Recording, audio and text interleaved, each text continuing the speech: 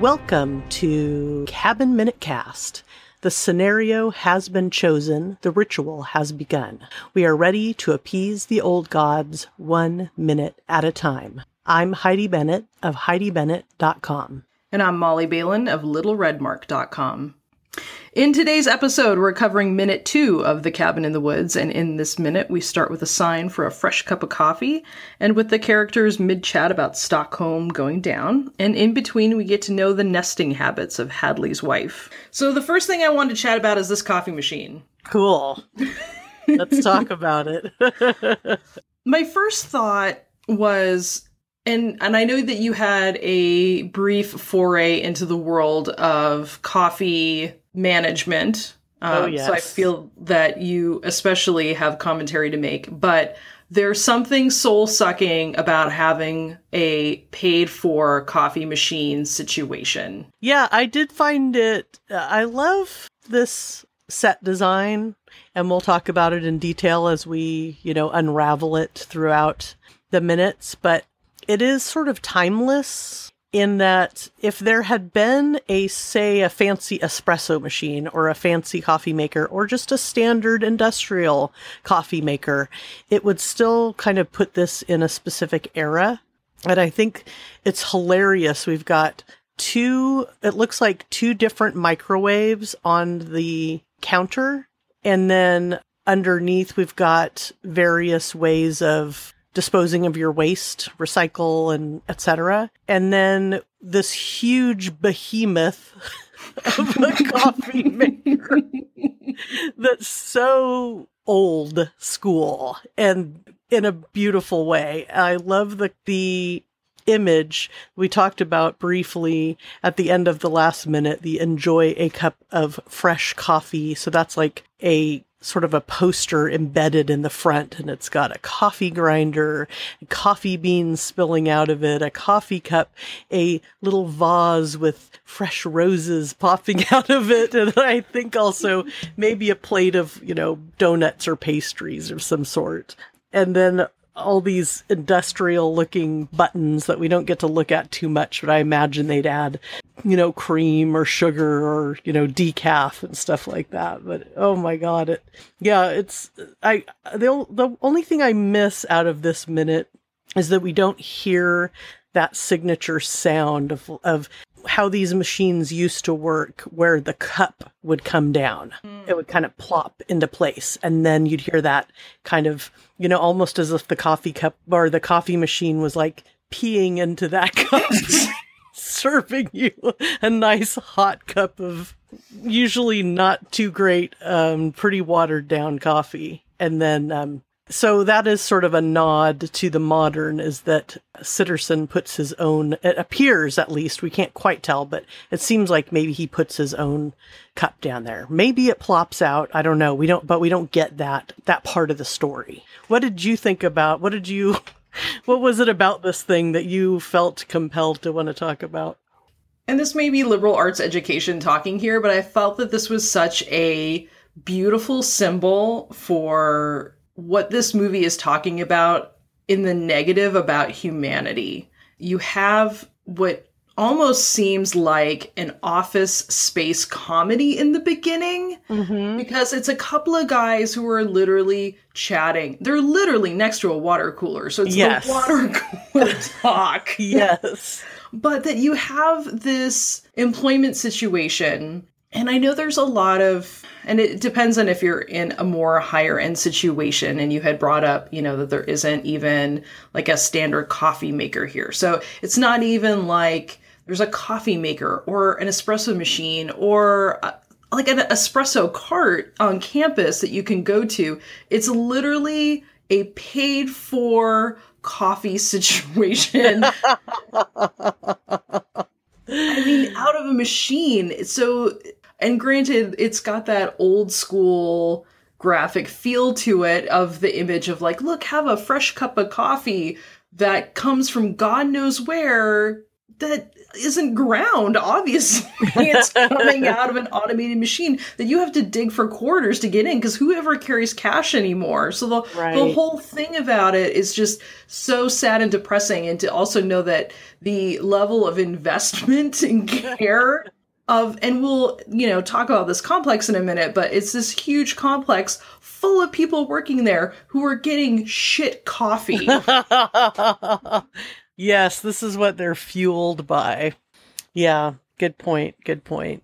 Yeah, I do love this room. It's so stark and industrial, and there is something sort of, I do find this aesthetic of like just everything's very organized and all against one wall, and you know exactly where everything is. Like it looks like they have framed probably all the stuff that you have to post from like OSHA and everybody that makes sure you're compliant with all the rules of running a business and making sure, everything's cleaned properly and maintained at the right temperature and all that stuff, all the regulations and things. But it looks like no matter where you are in that room, you're going to know exactly where everything is because it's always exactly in the same place. And I do have an appreciation for that. One of my very first jobs, even though it drove me to absolute tears at a certain point, was so organized that I loved it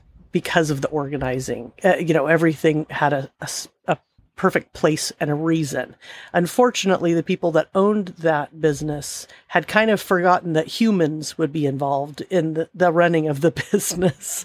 So they had everything so organized down to, if you showed up 10 minutes late to your shift, or God forbid were sick and couldn't come in, it was very hard for them to find somebody to work your shift. Or if you were 10 minutes late, it meant they had to stop what they were doing at the job and turn around and do your job because there was no wiggle room for efficiency. So this gives me kind of, it's efficiency porn here that I do appreciate to a certain degree.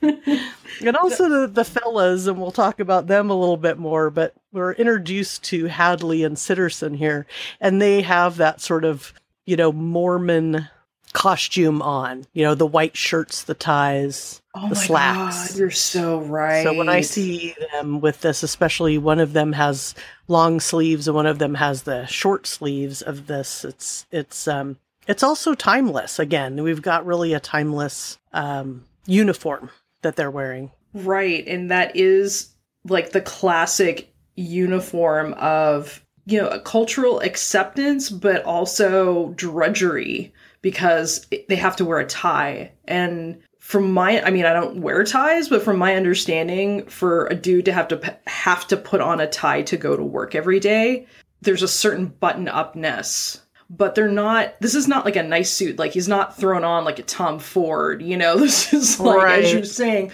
man, a short sleeve, white collared button up with a dark tie. Yeah, I would say it's funny that we're talking about these outfits that you have to wear, because that same place that I worked at, I'll confess. So it was one of my first jobs. Not my first, but one of my early jobs. And it was at a muffin bakery. So, we're doing God's work.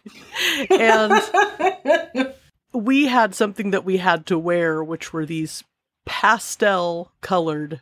I almost just threw up a little bit thinking about it. Pastel colored polo shirts. And I was like a punk, I was a weirdo with crazy hair and all this stuff. And I didn't want to have to come in every day wearing this pastel polo shirt. And nobody else that I worked with really wanted to either. But one of the owners was she was very old school. And, when I would complain about wearing that, she'd say, oh, well, I used to have to wear, pantyhose and a suit, and all this stuff. And I remember saying, yeah, but that's just not how the world is anymore. You don't have to do that. So this is definitely a certain type of outfit for a certain type of job. And it sets the tone for them being at kind of there are a couple of regular Joes getting a cup of regular Joe and they're at a regular job, at least as far as we know so far. Yeah, there's a soullessness that's already been established. Yeah, so let's get into this conversation that these guys are having. Like you said, they're literally at a water cooler. Hadley's leaning on the water cooler, and he is talking about his wife. What it sounds like is they're attempting some type of fertility treatment, and his wife is preparing, obviously, way in advance by restricting the drawers being open. So, when little people start walking, they don't stick their hand in the knife drawer and, get crazy with it. Obviously, this is profoundly premature. Right. He mentions even done this on the upper cabinet, so by the time the kid is 30, if they even have a kid, that's then the upper cabinets are even safe. And I thought the conversation was interesting just because, again, it's sort of what you'd expect, but knowing where this movie goes, the fact that he's talking about fertility, and we'll go on to later conversation where he says her doing this prematurely is going to jinx it, and that this is a nightmare. All these things that are words that we kind of throw around casually, I think, but in the context of where this movie goes, I kind of wonder, like, oh, are these your beliefs?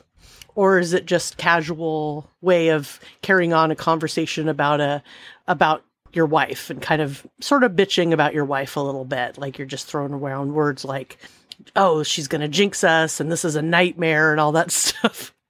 It's pretty light and floaty compared to some of the things that are going to happen on later in the movie that have to do with these subjects, things that really are a nightmare. And yeah, what does he believe about jinxing and all this stuff? What are their beliefs? We don't get too much of that from the whole movie. We get little teases about this world and the gods that run this world and stuff, but it just gave me a bit of a pause to wonder. Yeah, I think that's a really excellent point, in that you have this comment about being jinxed, and you have this sense of foreboding. And coupled with that, there's an expectation that life's going to go on, that we're just living. So and that, you're right, that does become a theme that becomes more prevalent and talked about as the movie goes on. But you're right, what's interesting here, and what was interesting to me, is this conventional discussion about we're expecting to bring a child into the world, but we're also using language that's kind of supernatural in nature, right? Within this very cold, sterile, office-y, people running around with lab coats, so you have a sense of science that's also married with the supernatural. And it's being thrown around fairly casually. Awkward silence. You had some thoughts that you had found, some research. You had thoughts and research on the complex. Right. So I mentioned in episode 1 that I got the Cabin in the Woods, the official visual companion. So there's just a couple things throughout it having to do with design. And one of the thing was that there's a little highlight on the complex. So Martin Wist, who did the production design, said, for the underground complex, the control room and the elevator bank were builds on stage. But the big reveal, the very wide shot in the big area, which we haven't gotten to yet, is the aerospace building that belongs to the British Columbia Institute of Technology. It's very high-tech industrial, and it's a brand new building, but it's never been shot before. So we had looked at a dozen places up to that point, and luckily it came up on the radar, and we went there, and it was just fantastic. So yeah, I just thought that was cool that they were able to use, so they built all this stuff on sets, but then the building itself, as you pull back, you're able to see something that had never been shot before. So that's something to look forward to.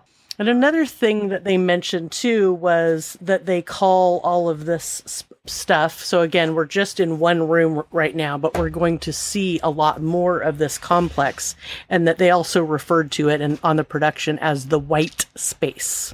So the white space, all of this, the control room, all these other rooms that we get a little peek at, specifically is made white so that the blood just really pops off.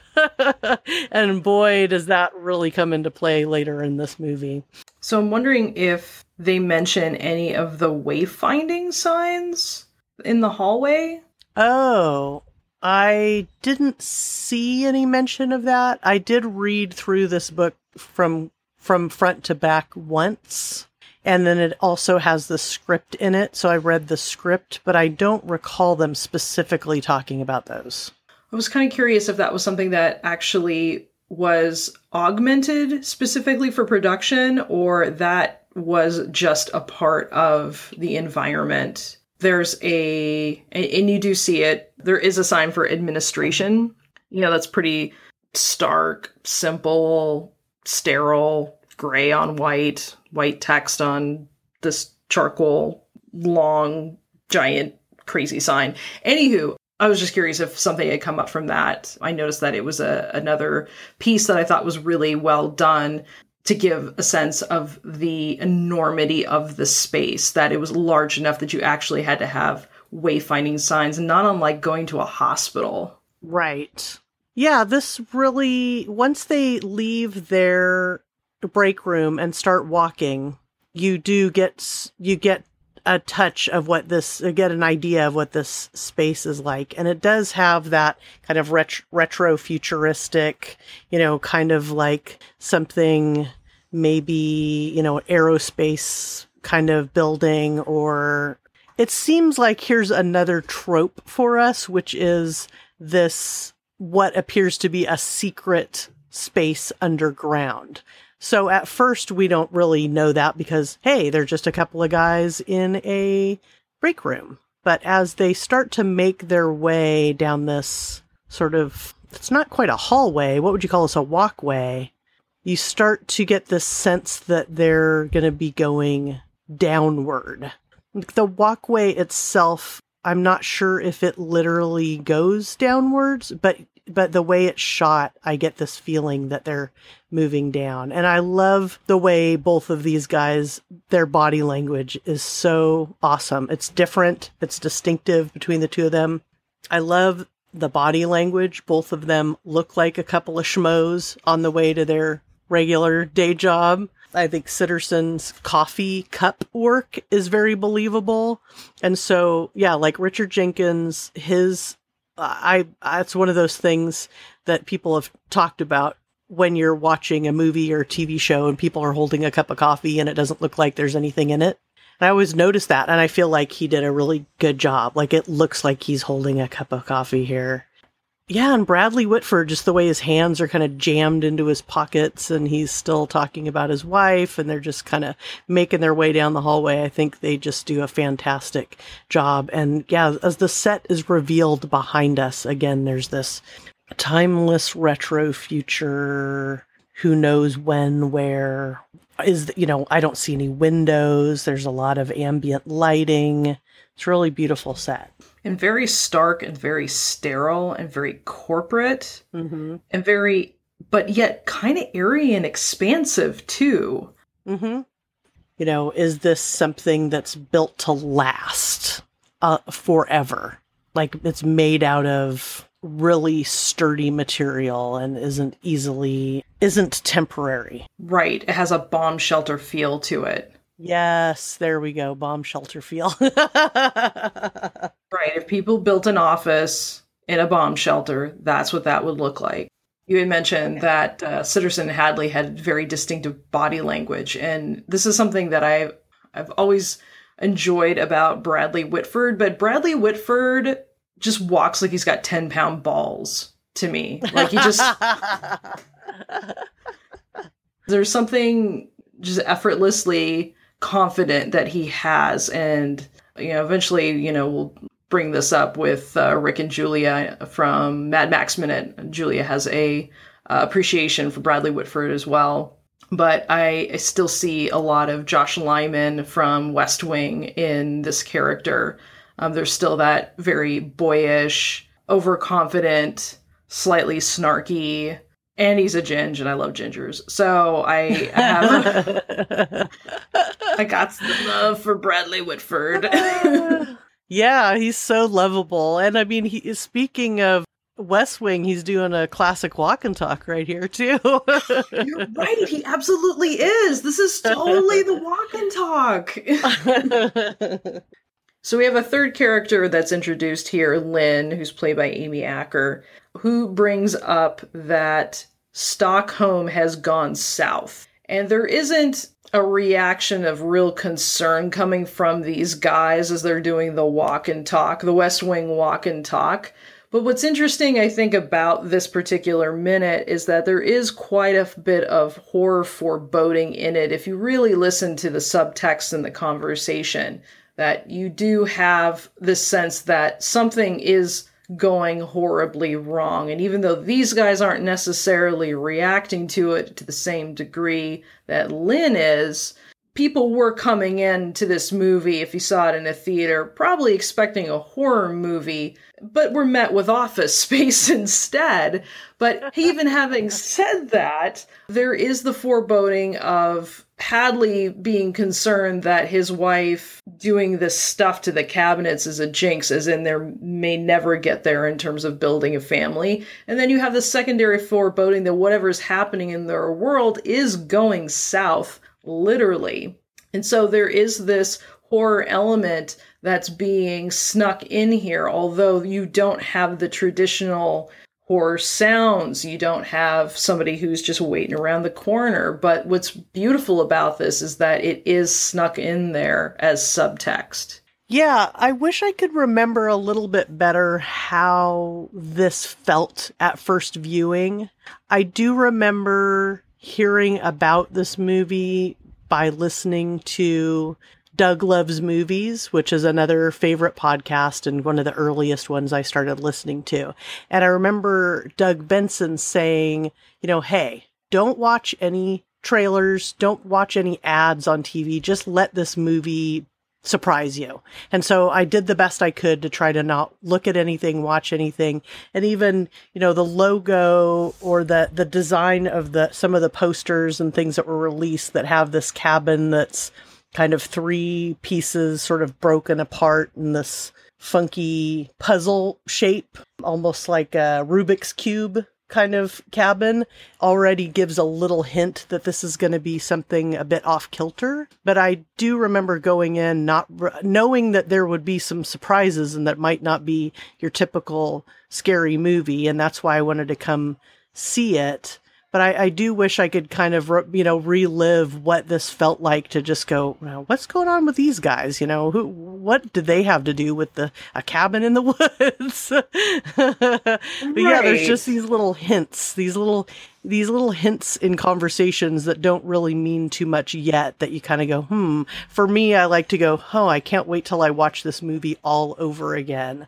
Now that, once I know everything that goes on in it. Yeah. And I think that the ability to see that starkly really does come after multiple views. Yes. Yeah. And just those are really good points. And I just wanted to say Amy Acker, I definitely want to talk about her more on another episode, but I'm a huge Amy Acker fan. And I know that she was in other things before this, but for me, when I first fell in love with her acting and her beauty and just her awesomeness was in Dollhouse. So I was one of those people that did watch Dollhouse, and I watched it on Netflix. So for people who aren't aware, it was actually being made around the same time as this. It's a Joss Whedon show that popular things that happened with Joss Whedon, it got canceled way early. And the first episodes I found a little bit obnoxious and silly in some ways, but I also found it intriguing. And so when it came out on Netflix, I just started watching it and really liked it a lot. And I loved her in that. She's actually on this other show, which I could talk about a little bit more at another time, but on, we call it, my husband and I call it interesting people stories. It's called Persons of Interest. And that was another show that I didn't really get into when it was on the air, but once it hit Netflix, it started out as kind of seemingly sort of a typical kind of action adventure TV show that had some compelling sort of main characters. But as it went on, like it started as sort of like, oh, sort of a cop procedural, but it went a lot deeper and crazier as the seasons went on. And so people that like that show will know what that's about. But she plays a really great character in that too, that becomes a stronger. It's one of those shows that, and this happens a lot in modern television, and I'm loving it, is there these shows that start out where you go, oh, okay, so typically the two main people are dudes. All right, yeah, well, there's another show where the two main people are dudes. And although the main guys in this show do play major roles all the way to the end of that series, it also gains several really strong female leads. And so it's really an ensemble that includes a whole bunch of really awesome female actresses and characters that are very strong and kick ass and smart and cool. So yeah, so that's another one of my shows that I really got into and that she's a big part of. Nice. And this is going on now. She's on the show. Well, currently. That show has finished, but it went for quite a few seasons. And I think it had kind of an underground cult following because like I said, when it first debuted on regular television, I watched a couple episodes. I was like, yeah, it's okay. But as it went on, you know, when you have those certain times in your life where you just want to get into a series and just kind of see it out to the bitter end, because I think maybe I probably started watching it when it was maybe the winter and I was feeling a little blue, or maybe I was sick, or maybe I was in one of my depressions that luckily haven't been happening as much, but for a while there I was having some fairly serious bouts of depression. And so I may have started watching it during one of those, but it became one of those shows where, because it was on Netflix, you could binge it. And I started watching it after a while. My husband started watching it, and then I forget how many seasons it went, but quite a few. And it got really interesting. So yeah, interesting people stories, otherwise known as persons of interest. No, that's fantastic. I think we're also fans of that police procedural.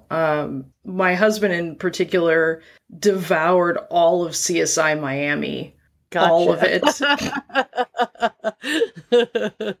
So yeah, Persons of Interest, it's probably still on Netflix. If you're into that kind of thing, you might want to check it out. But you'll just know that the first season might seem a bit conventional, and then it gets better as the seasons progress. Rad. I'll have to check that out. So yeah, we've got a cast of some seriously strong actors here. One very sexy ginger to carry us into this movie. This is the finest, sexy middle-aged ginger that you can get on TV or film. So is there anything else about minute 2 that you'd like to talk about, Molly, before we wrap this thing up? No, I'm feeling complete on it. Okay, let's do that outro that's becoming easier and easier to do with every episode. So we'd like to thank you for listening to episode 2 today. We are Molly Balin. And Heidi Bennett. And this is Cabin Minute Cast. I want to make a special thank you to Aloha Screwdriver, the band behind our closing music. And the name of the track is Doom Buggy Hellride, and it is the marimba version. Yeah. So thanks, guys. We love it. And Aloha Screwdriver, they're a local band here in the East Bay. You can find them at alohascrewdriver.com. And you can join us for episode 3. So episode 3 is going to come out on Friday, and we'll get a little deeper into the complex. So we want to thank you all again for tuning into minute 2, and we'll see you back at the cabin.